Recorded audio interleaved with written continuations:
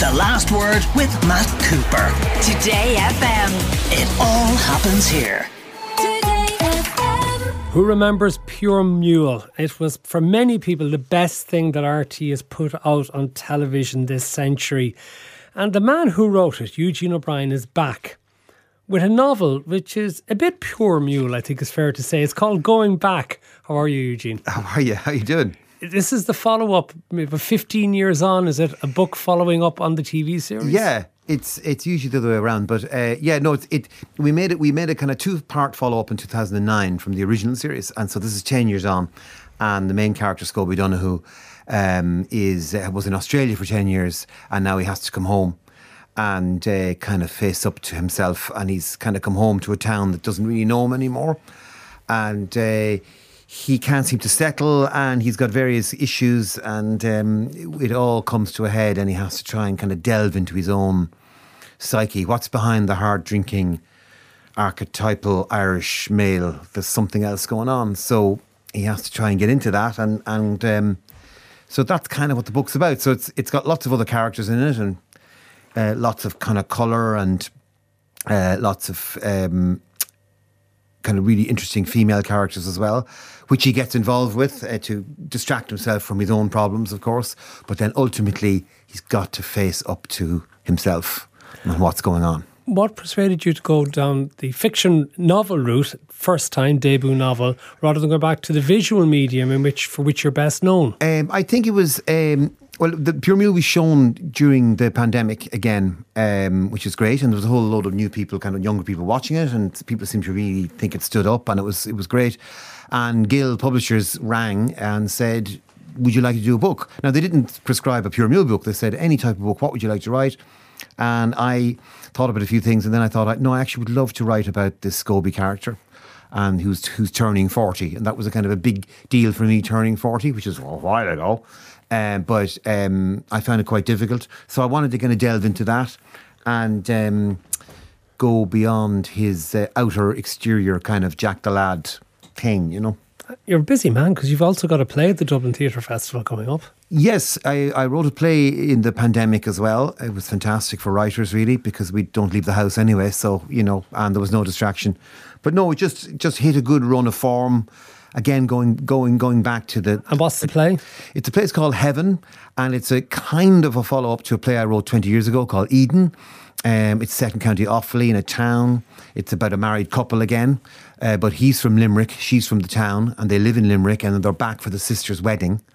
And they've got they get on very well. They're in their kind of early 50s, my age, and they're great pals, but the marriage, the passion has long since died, and there's deep, dark desires and secrets that they both have that kind of emerge through at this wedding, and everything takes a very unexpected turn. So it's a monologue play. It's two great actors, Andrew Bennett, who people might know from On Colleen Kuhn, the hit Irish language film, and the great Janet Morn.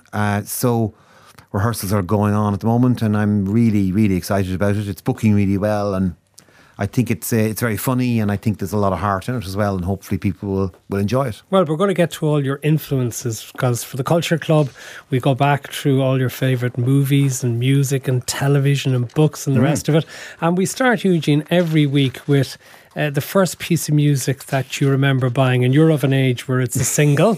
Yes. And it's one that I remember really well, because I love the album that it came off. This is from The Police.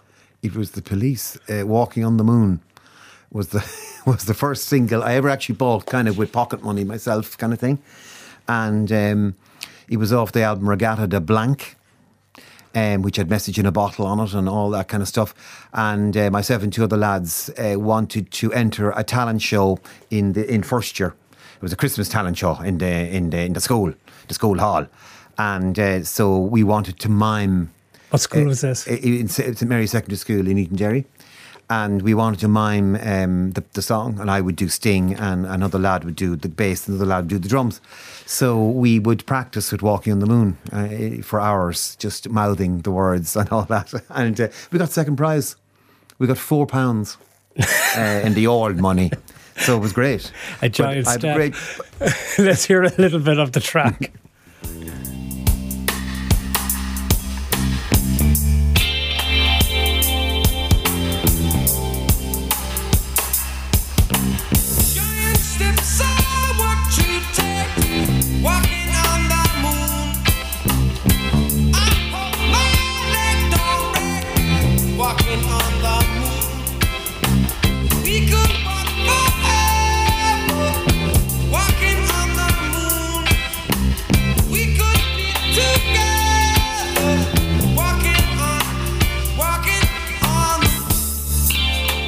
You still ever listen to the Police?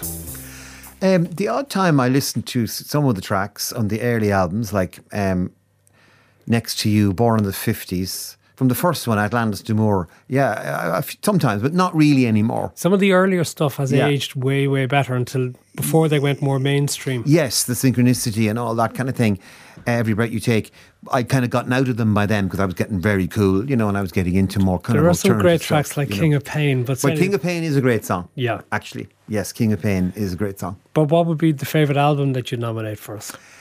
That's very difficult, really. I mean, above all, I suppose, like I put down Springsteen's Nebraska as a very strong candidate because it had a huge influence on me. I was about 15. The songs were story songs, which I really liked, and they were about America and about a type of America that we didn't really see in movies as much, and very stark. And he recorded it at home on an 8-track thing. And I really got lost. Songs like Used Cars and Atlantic City. So I love that. Anything by Bowie, Low, Diamond Dogs. But the ultimate prize, probably Velvet Underground, the Banana album, the Andy Warhol with Nico. I just think it's stunning, and I think it invented everything. I don't think there would have been anything without that album. All the stuff that I loved, all the new wave stuff, Bowie, everyone owes a huge debt to that album. Let's hear Sunday Morning.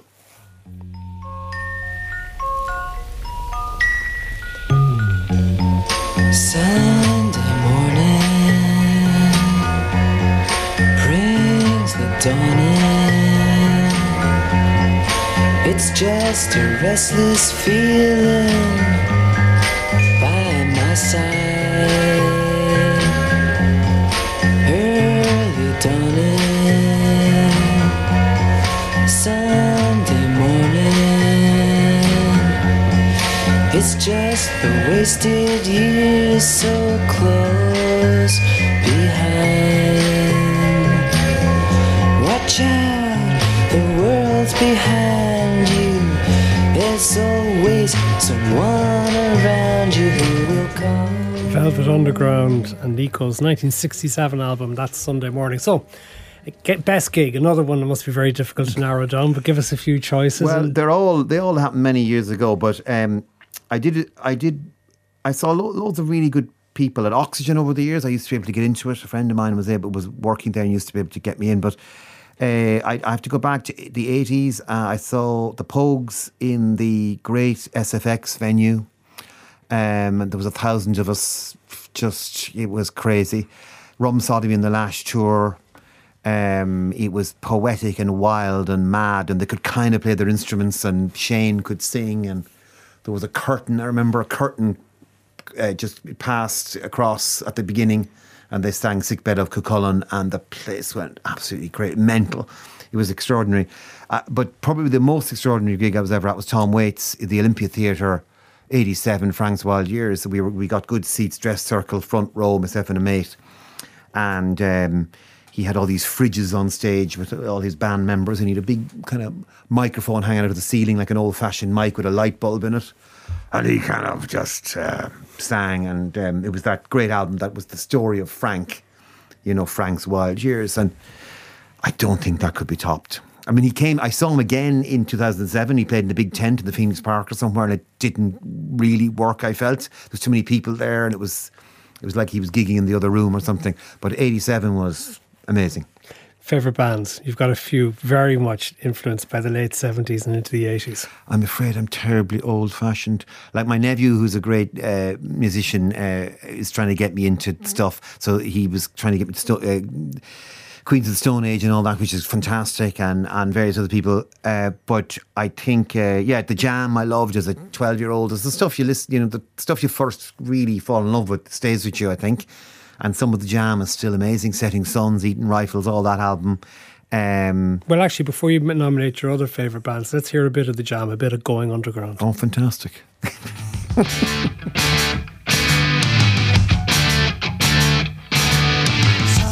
People might say my life is in a rut. I'm quite happy with what I got. People might say that I should strive for more, but I'm so happy I can see something's happening here today. A show of strength with your boys brigade, and I'm so happy you're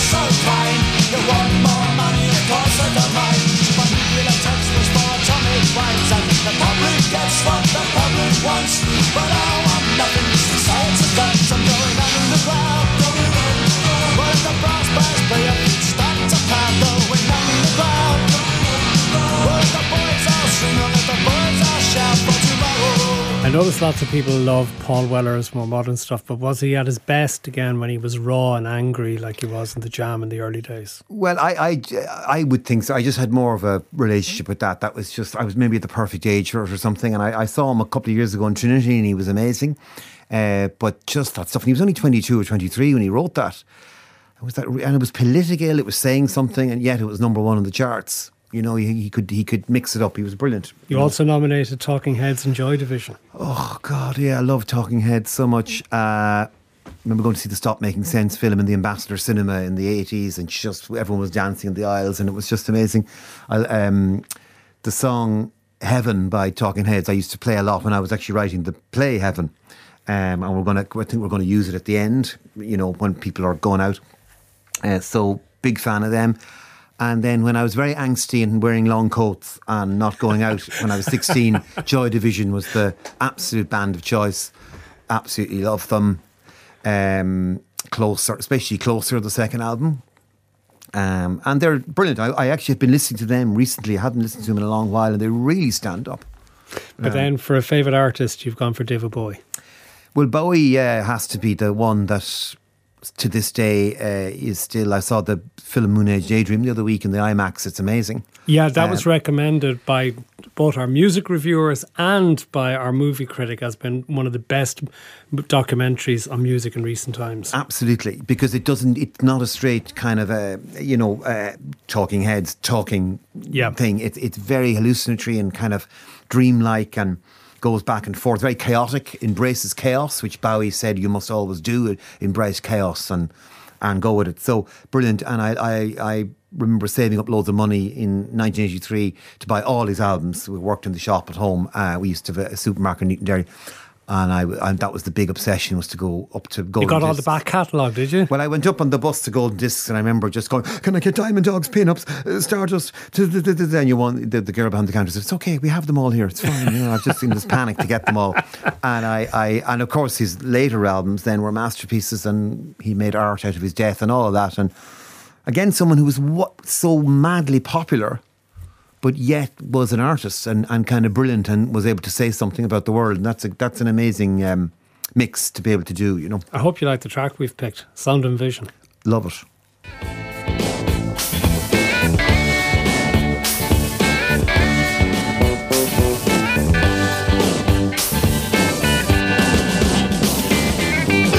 Blue, electric blue. That's the color of my room where I will live.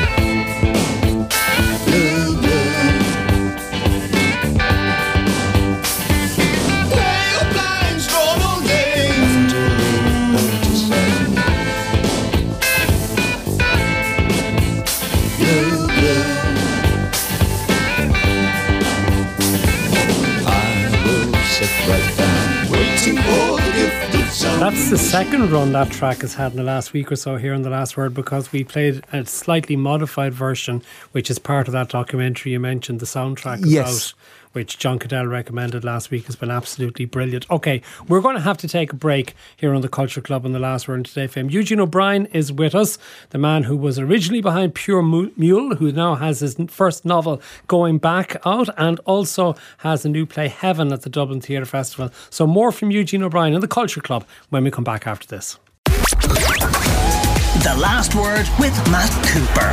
Today FM. It all happens here. Welcome back. Eugene O'Brien, the author of Going Back, is with us for the Culture Club. And I suppose we'll get into the visual things now. Let's go to favourite movies. And I think you've got quite a few to nominate here again, don't you? Well, yes. I mean, I suppose my favourite one, which has remained a favourite for many years, because your favourite film kind of changes as you get older, you know. And it was a film called Night of the Hunter. I saw it on BBC Two when I was in the 80s sometime. And it's an extraordinary kind of black and white film about a crazy preacher who's chasing two kids that have money hidden in a doll. And Robert Mitchum plays the preacher. He has love and hate written on his knuckles. And it's an astonishing film, dreamlike nightmare of a film. directed by the great Charles Laughton, English actor. So that would be high up there. And then I have a huge love of Sam Peckinpah films and his great western, The Wild Bunch, which I first saw as a 9-year-old in Eton-Derry Cinema, which was highly illegal at the time because there was a lot of bloodletting in it, and, it was a very famous violent film. But in Eton-Derry, they would show sometimes, if they didn't have a matinee, they would just show what they had the night before for the matinee. So 500 kids came running out of the cinema after The Wild Bunch, all dying in slow motion, and we absolutely loved the violence. But there was a great poetic kind of thing about it as well. The intro to the film, these kids are kind of torturing these ants, these scorpions with a load of red ants, and it was all, anyway, it to this day, it's still one of my favourite films. I mean, the last, I think, great film I saw in the last 10 years is The Florida Project, Sean Baker's great film about kind of poverty in America, I suppose. Sean Baker's a really great American filmmaker who makes films about people on the margins of society in America. And it's set near Disneyland. It's like a rundown hotel near Disneyland, but not just outside where the real glamour is. And it tells the story of a 6-year-old child and her single mother and the other children who kind of roam around this hotel. And it's an amazing film. And the girl is extraordinary. She's a 6-year-old actress in it. But I would recommend it highly. Well, we have a clip from it. William Dafoe is in this. And William Dafoe, yeah. The budget hotel manager, Bobby. And this is where he confronts the rebellious mother, Hallie, played by Bria Vianney. I got a videotape of the kids illegally entering the utility room. It's only second week of the summer and there's already been a dead fish in the pool. We were doing an experiment. We were trying to get it back alive. That wasn't my idea. And water balloons thrown at tourists. They didn't tip us. Are you serious? No. Oh my God, this is unacceptable. I failed as a mother, Mooney. You've disgraced me. Harley? Yeah, Mom, you're disgraced. And I'm going to talk to Ashley, by the way. When your friend puts you in charge of her kid, that kid becomes your responsibility. You ain't taking responsibility. And you got that one, too? She's from Futureland, right? Oh, whatevs. You gotta relax, my man. You gonna redo my expense reports with your whatevs? Your kid killed my night. I wanted to watch the ball game. You're gonna pay me for 3 hours that I gotta work later? Hey, guys, pay the man for his 3 hours. I don't have any money. We don't have any money, you're shit out Speaking of which, you haven't given me this week's rent yet. You don't think I know that? Chill. Thank you. You done here? Yeah, watch those kids. I think I want to go home now.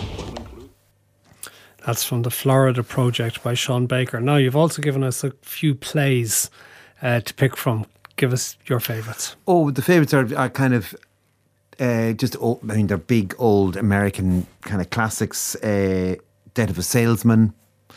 I saw as a teenager as well with the great Ray McAnally was playing Willie Loman. It was on the Gaiety, I think. And it absolutely blew me away. Extraordinary play.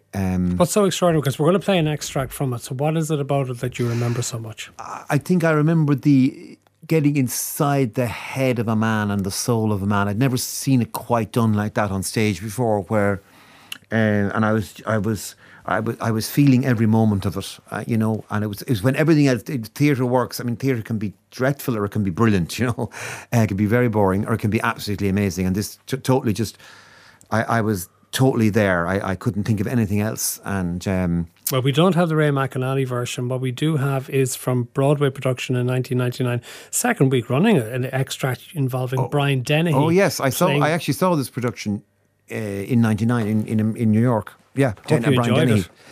I did. It wasn't as good as Ray McAnally, though. Well, this is the bit we're going to play. Where were you all day? You look terrible. Yeah, I got as far as a little above Yonkers. Stopped for a cup of coffee. Maybe it was the coffee. What? I suddenly couldn't drive anymore. The car kept going off onto the shoulder, Oh, well, maybe it's the steering again. No, it's me. Suddenly I realized I'm going 60 miles an hour. I don't remember driving the last 5 minutes. I can't seem to keep my mind to it. Well, you're just going to have to take a rest, Willie. You can't continue this way. I just got back from Florida. But you didn't rest your mind. Your mind is overactive, and the mind is what counts, dear. I'll start out in the morning. Yeah, maybe I'll feel better in the morning. Take an aspirin. Should I get you an aspirin? It will soothe you. I was driving along, you understand? I was fine. I was even observing the scenery. You can imagine me looking at scenery on the road every week of my life. But it's so beautiful up there, Linda. Trees are thick.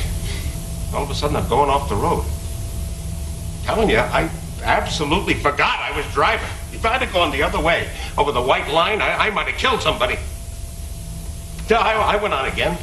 5 minutes later, I'm dreaming again, and I nearly... I have such thoughts. I have such strange thoughts. Oh, it's great. It doesn't beat Ray McAnally, though, I don't think. But it's such a great play. It's about this disintegration of the mind and the pressure that the American system puts people under, you know. My other great favourite is Glengarry Glen Ross, which is kind of the same thing as these salesmen under pressure and the lengths they will go to try and make a dollar in this kind of terrible... I was lucky enough to see Pacino and Broadway play that. God, right. Richard Schiff, who's a great guest on this programme from the West Wing, sorted me out with tickets for the fifth row, right in the middle, and it was wonderful. And David Harbour was in it as well. It was terrific to watch. Because he's great in the film as well, but see him live. The Playboy of the Western World is another one of your favourites. Oh yeah, it's a great... it kind of encapsulates a lot about the Irish character and you know, our... ability to kind of be in denial about things and pretend things, and it's the language is kind of wild in it, and I've seen it many times, and I've seen it done really badly and I've seen it done brilliantly, and so it would be up there. But there's a rake of Irish plays. I mean, there's Tom Murphy's Whistle in the Dark, there's Faith Healer, the great monologue play by Brian Friel, there's any Brian Friel really, you know. I mean, we're so lucky in this country with so many great plays we've produced, you know. I noticed that you've gone very much for an Irish flavour in your favourite books and authors as well. Yeah, I mean, recently, I suppose the two great authors have come out. Is a woman called Louise Kennedy. Oh, she has been here recently. Her book Trespasses is by far my favourite novel of the year. It is magnificent. It's a magnificent novel. And her short stories I actually thought were even better. The End of the World is a cul-de-sac. And she just writes with just great precision and simplicity, but yet lots of kind of complexity going on. She's brilliant. And she was a chef for 30 years and just kind of is late to the game, but my God, she's unbelievable. And Claire Keegan. Then I've loved her for ever since Antarctica was her first collection. And then Walk the Blue Fields, it was about 10 years ago. That was just astonishing. And now she's kind of in total favour because of the Colleen Kuhn, and that was based on her short story Foster. So she is again a very simple. It feels very simple writing, but it isn't. And her latest book is astonishing. That's up for the Booker Prize. But you also have as your absolute favourite, you put down the notes, the late William Trevor. Yeah, William Trevor is my favourite. I remember seeing Balmer Romance, the film version of that, his short story in the early 80s, and I absolutely loved it. And then that got me actually reading all of his stuff. And he just has an ability to take a roof off a house, look in at the people and put the roof back on again. And he can be quite sinister as well when he wants to be. And he was very good at writing the big house people and the small house people and everyone in between, and brilliant writer of women and incredibly as it happens, we have a clip from one of the audiobooks. This is William Trevor himself reading Kathleen's Field from May 1990. Oh, great. I'm after a field of land, sir. Haggerty's tone was modest to the bank agent, careful and cautious.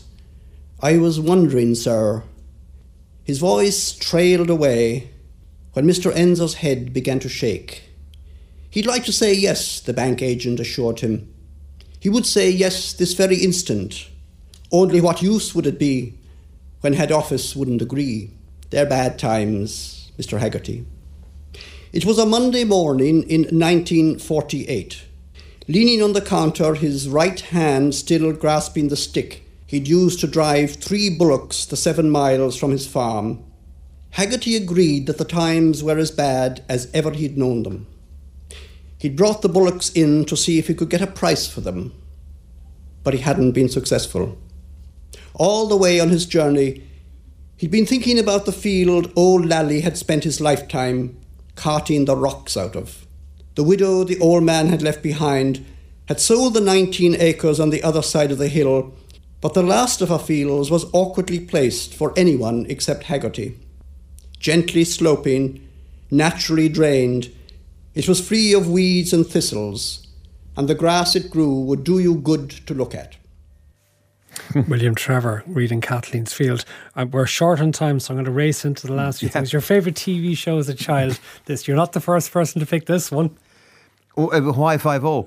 Bookham Dano. Bookham Dano. Loved it in the playground. I was Dano and my friend was Steve McGarrett, and we went round the playground, Honolulu, and, solved crimes. You also have 1980s and 1990s selections, which I absolutely love. Boys from the Black Stuff was one of the best TV programmes made in Britain in the 80s. Absolutely. And it reflected society there and then. And it's a thing it's not done now. There's very little really effective political drama at the moment. And Boys from Black Stuff, the characters, the Yosser Hughes, the writing, the Scouse humour, amazing show. And then from the 90s, the Larry Sanders Show. Gary Shandling was a genius. Yeah, absolute genius. And I bought a box set of it about 10 years ago. And I thought I was being spending a lot of money. It was €110 or something. I did exactly the same thing. And it's the best €110 I ever spent in my whole life. I watch it endlessly. Endlessly I can watch it. Hank and the sex tape. I mean, everything. The Wu-Tang, when he tries to talk to the Wu-Tang clan, he tries to be all hip when Jon Stewart was on. I mean, there's endless stuff. Brilliant performances. Not afraid to go there. It's not afraid to tackle stuff. Not afraid to tackle extreme kind of sexism in the workplace. But it's an amazing show. And another one that I actually watched again during lockdown, Mad Men. Yeah, the first 4 seasons I think were amazing because it was just that brilliant central premise of the main character having lived a complete lie. His whole identity was a lie, and his greatest talent was telling lies to the American public as the ad man. And that was just a great kind of premise to make any show on. Don Draper, and it was a really literary show. It was very depressing. It was very kind of, it wasn't plot driven. It was very character driven, and loved it. The only one I'd sort of disagree with you with is Ted Lasso, which I felt faded really badly throughout the second series. Yes, it did. Ted Lasso is very much like these new shows that come on. They're very brightly lit. They're very brightly shot. England looks amazing, like Afterlife, the Ricky Gervais one. And I think they're designed by committee in a way, and you have a good time. They're for people who are working hard all day and they want to watch something, and it's not shit. It's well done, and there's a bit of humanity in it, but ultimately they do fade from memory. And Ted Lasso, I kind of liked the first season because I did think it was interesting in how it dealt with men and how men's identity was changing, and the women were taking up the very masculine roles and the men were... But became perhaps too self-conscious in the second series? I think it did. I mean, a lot of these things do, And you love Euphoria, I believe. Well, my nephew put me on to Euphoria and I thought that was a stunning series. I've only done the season 1. I found it very... hard to take. It was very full on, and but younger people really respond to that show. It's really talking to them, Amazing performance by the main actor in it, Zendaya, is that her name? Yes. So that was a stunning show, and visually stunning, actually. Well, we have to finish with a sort of a cultural buried treasure. Anything that you'd recommend that we've perhaps overlooked? You've given us 2 things. Well, yes, there's one. There's a film called Wanda from 1970 by a female filmmaker called Barbara Loden, and it was way ahead of its time, shot in grainy 16mm about ordinary housewife who just says, feck this, I'm sick of everything and I'm going to go on a kind of a robbery spree. So it was ahead of Thelma and Louise by about 21 years, but it's a stunning film, well worth seeing.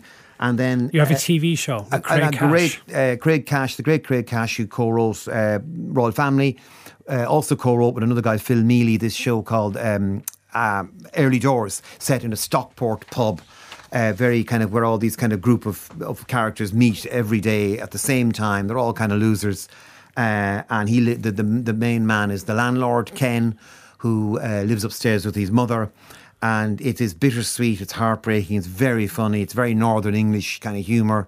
A young James McAvoy is in it. He's in the first season, and then he went off to Hollywood. But it's a gem. 12 episodes. Check it out. We're out of time. Eugene O'Brien, it has been terrific having you for the Culture Club.